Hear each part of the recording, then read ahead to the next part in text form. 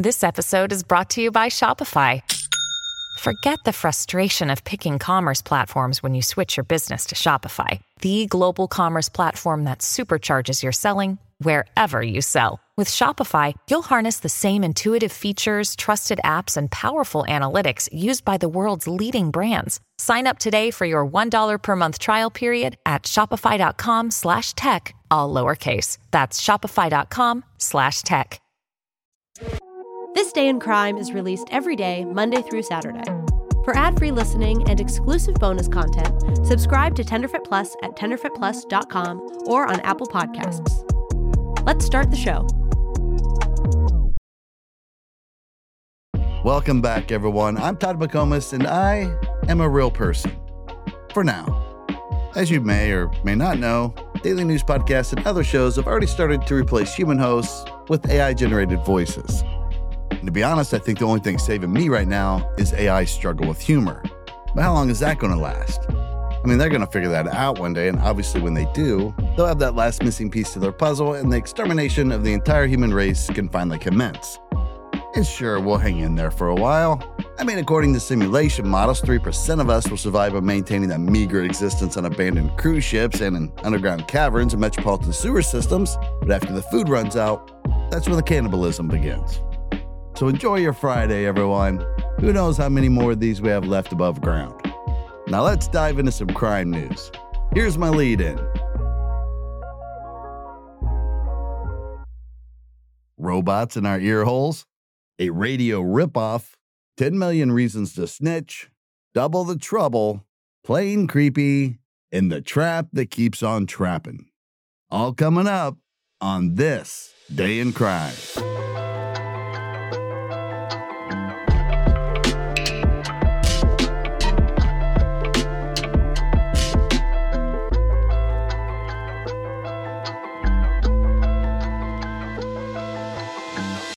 Well, it looks like I'm not the only person who's woke to the evils of AI tech abuse. The Federal Communications Commission, better known as the FCC, is focusing less on people saying bad words on the radio and more on AI-generated voices tricking U.S. citizens into doing their evil bidding. And by the way, my embellished use of descriptive language in no way changes the spirit of the FCC's actions or their intentions. Because yesterday, they voted unanimously to make phone calls made using AI-generated voices a criminal violation of law. This historical move will prohibit a growing number of calls, including a series in January that used President Joe Biden's voice to encourage New Hampshire voters to skip the primary. That robocall, as it's been coined, was artificially generated, meaning if you're still under the impression you received a personal call on your cell phone from your president asking you not to vote, you're wrong. You received a call from a computer program that has the ability to learn on its own at a limitless rate, an unyielding desire for self-preservation, and no conscience. And it turns out it was easy for the FCC to make these calls illegal because the language was already there in the Telephone Consumer Protection Act. All they had to do was officially declare these AI-generated calls as artificial.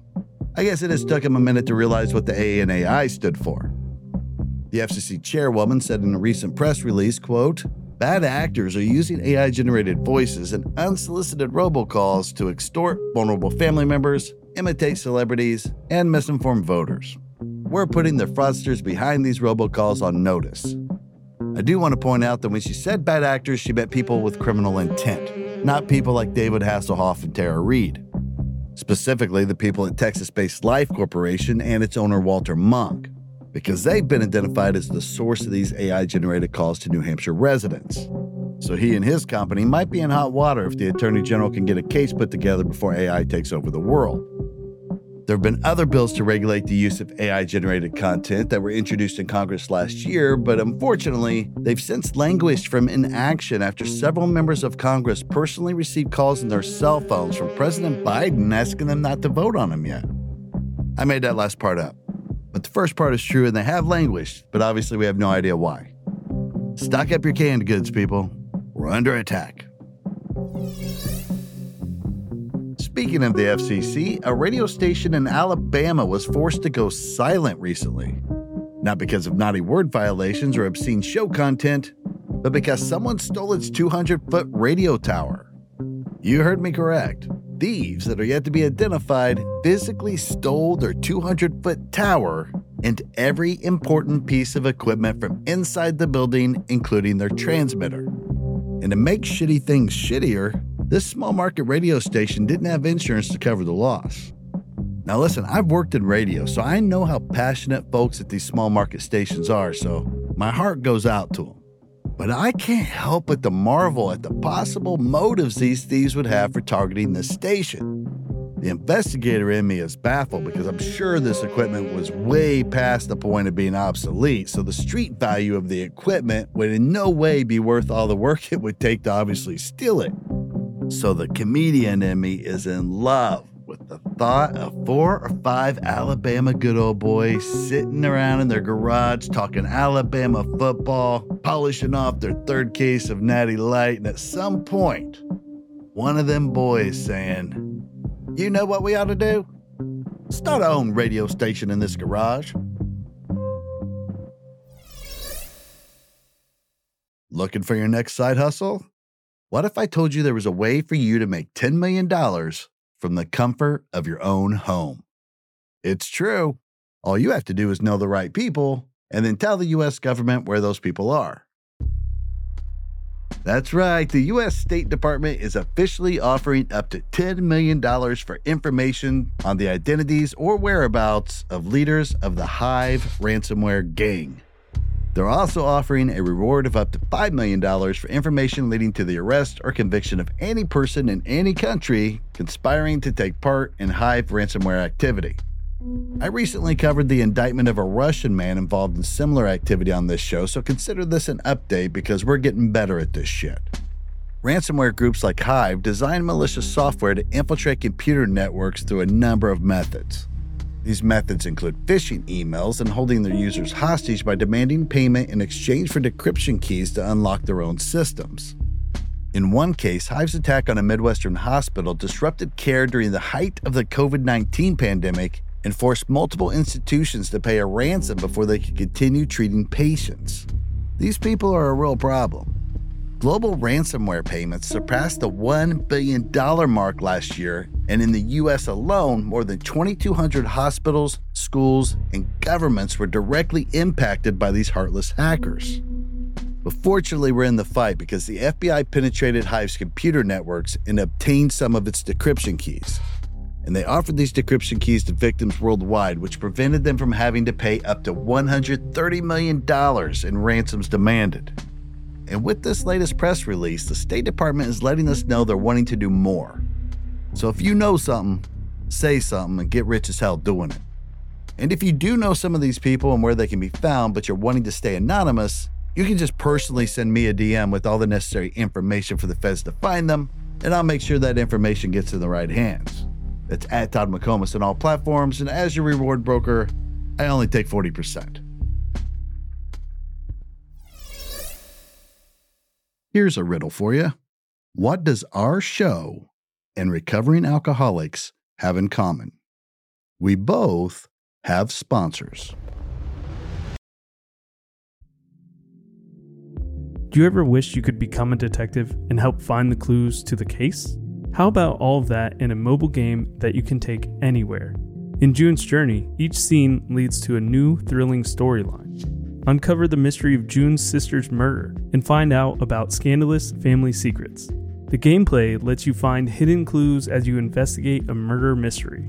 Escape to a bygone age of mystery, danger, and romance. Let your imagination run wild when decorating your island estate and collect scraps of information to fill your photo album and learn more about each character.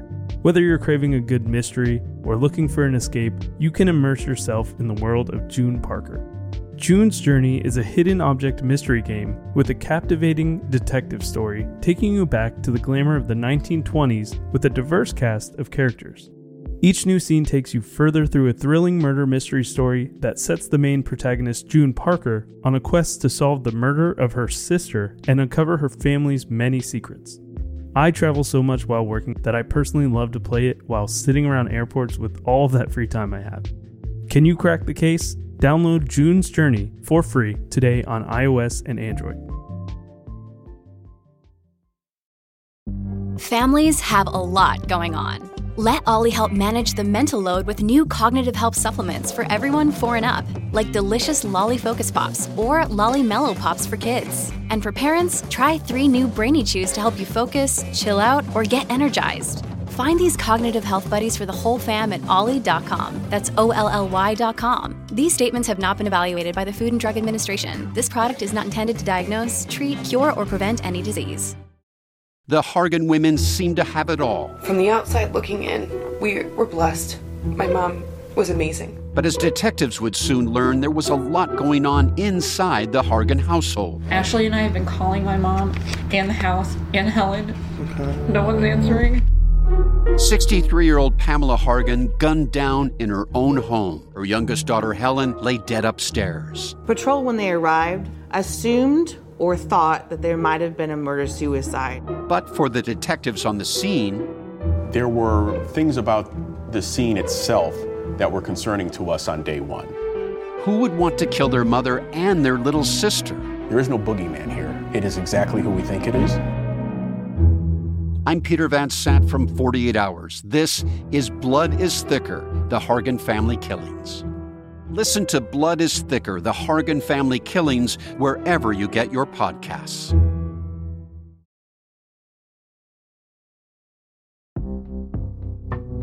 Identical twins are kind of creepy, huh?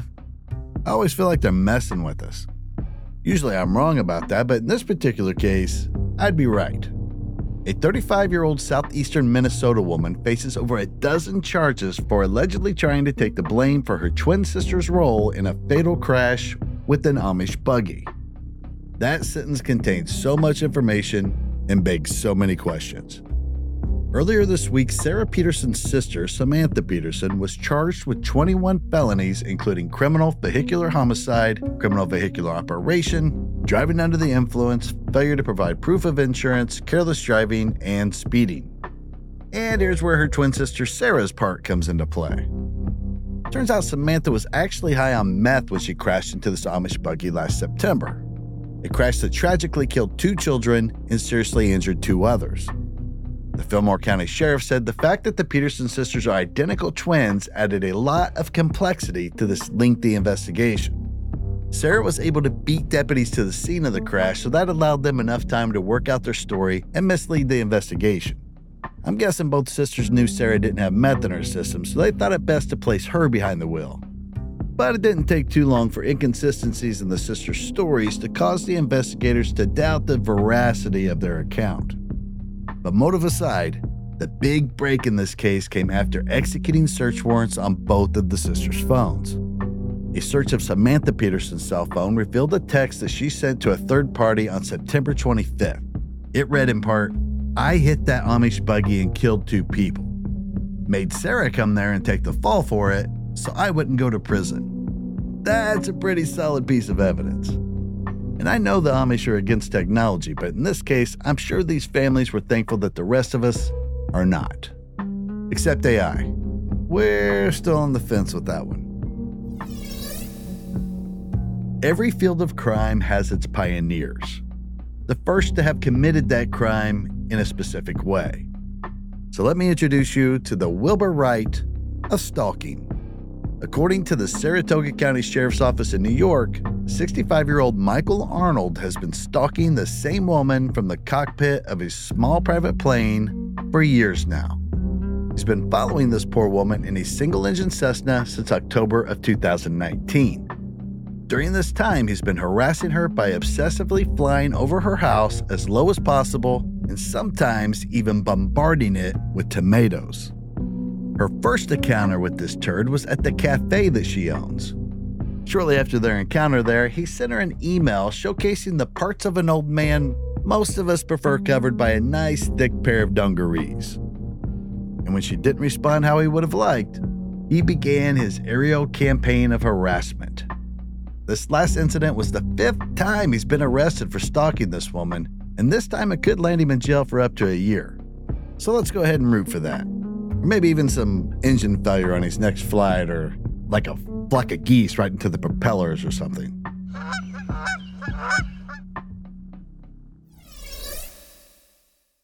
You might not remember this, but I closed our top stories of 2023 with a segment I called The Dumbest Criminals of 2023.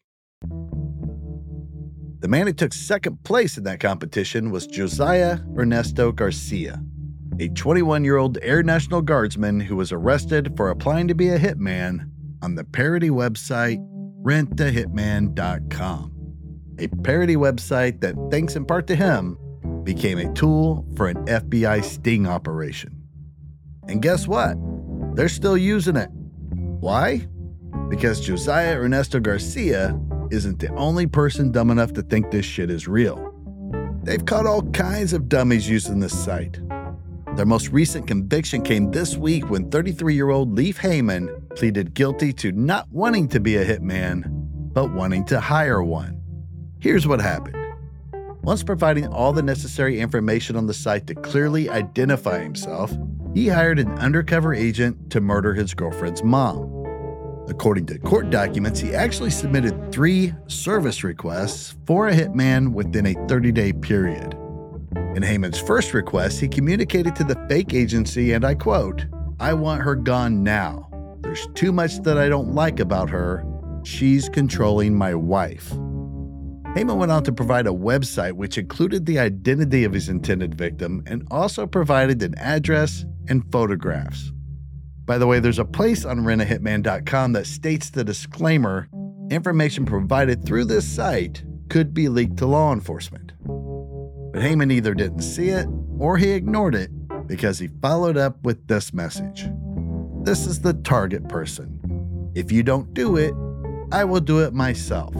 In fact, I'm already thinking about just doing it myself. I want her gone now. I use this same tactic with landscapers to get them out sooner. Just send them that quick little message. I'm thinking I might just mulch these beds myself because I really need it done before next weekend. I'm having a party. It's a good tactic. And it worked for Heyman too because they put a rush on his request and arranged for him to meet his hitman in person, who was actually an undercover agent with the ATF.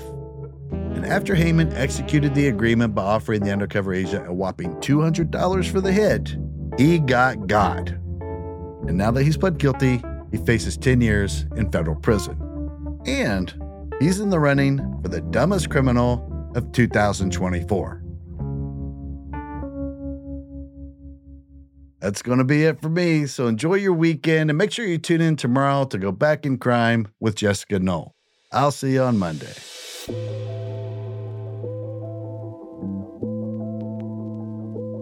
This Day in Crime is a production of Tenderfoot TV in partnership with Odyssey, produced in association with Burning Mountain Productions.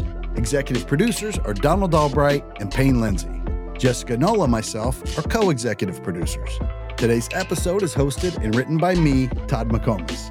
You've been listening all week to my other co-hosts and writers, Laura Benson and Eric Quintana.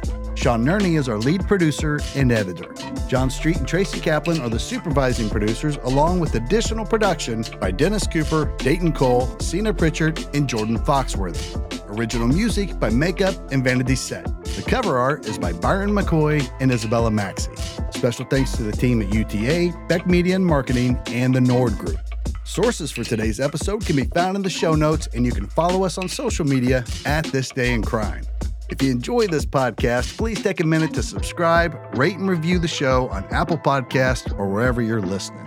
And don't forget to check out Saturday's Back in Crime episode, written and hosted by Jessica Knoll. I'll see you on Monday.